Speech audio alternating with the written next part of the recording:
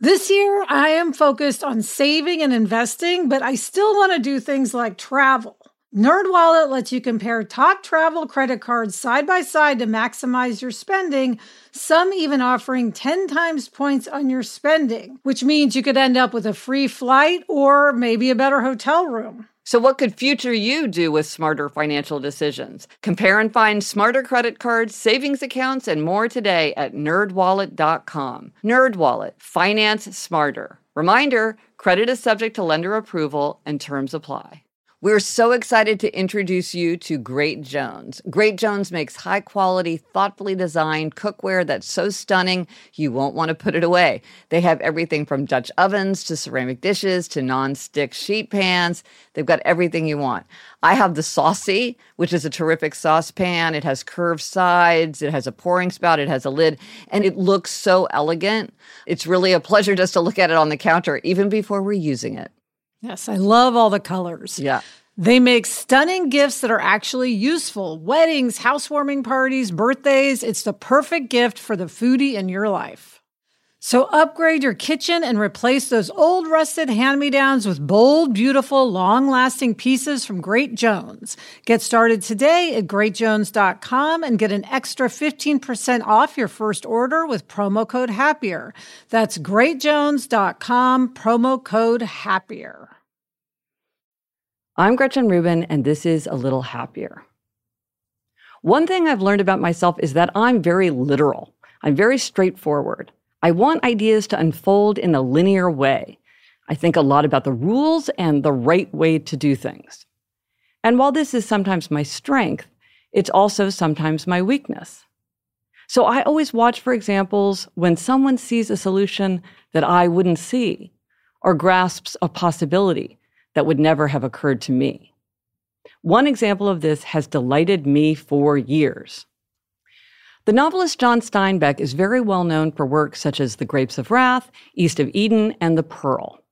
For many years, he worked intensively on a book that was a retelling of the myth of King Arthur, which in the end became his novel, The Acts of King Arthur and His Noble Knights. In a letter to his editor, Chase Horton, on August 10, 1959, Steinbeck discusses the problem of when in history to set his telling of the myth of King Arthur. I know that for me as a writer, this issue would have presented a very straightforward set of questions. What period would I choose? How much research would I need to do to be historically accurate? Did they have the rules of chivalry? Did they have horseshoes? How exactly did people dress at the time? And so on.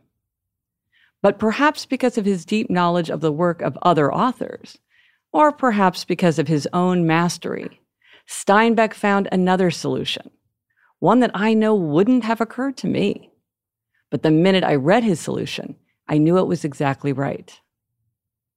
Now, before I read this excerpt from his letter, there's a bit of backstory you should know.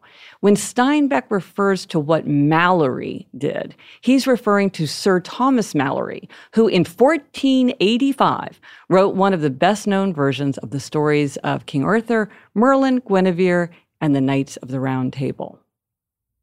Steinbeck wrote to Horton, "One thing Malory did, he placed his time as before."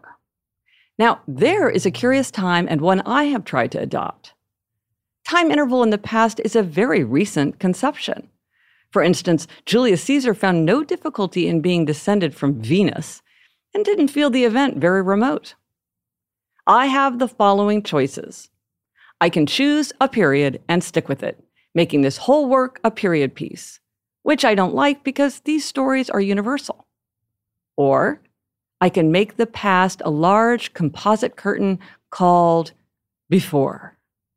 Now, that is actually how most people see the past.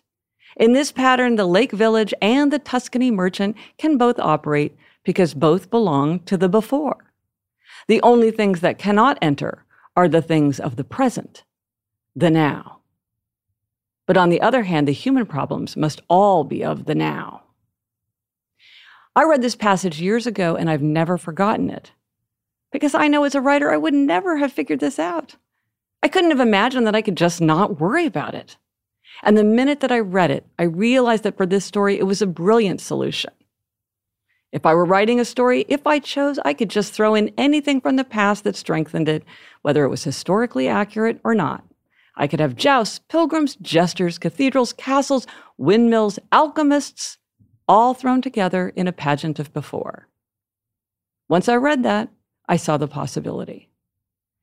When we know ourselves, when we understand our strengths and our limitations, we can watch for opportunities to learn and to expand our sense of possibilities.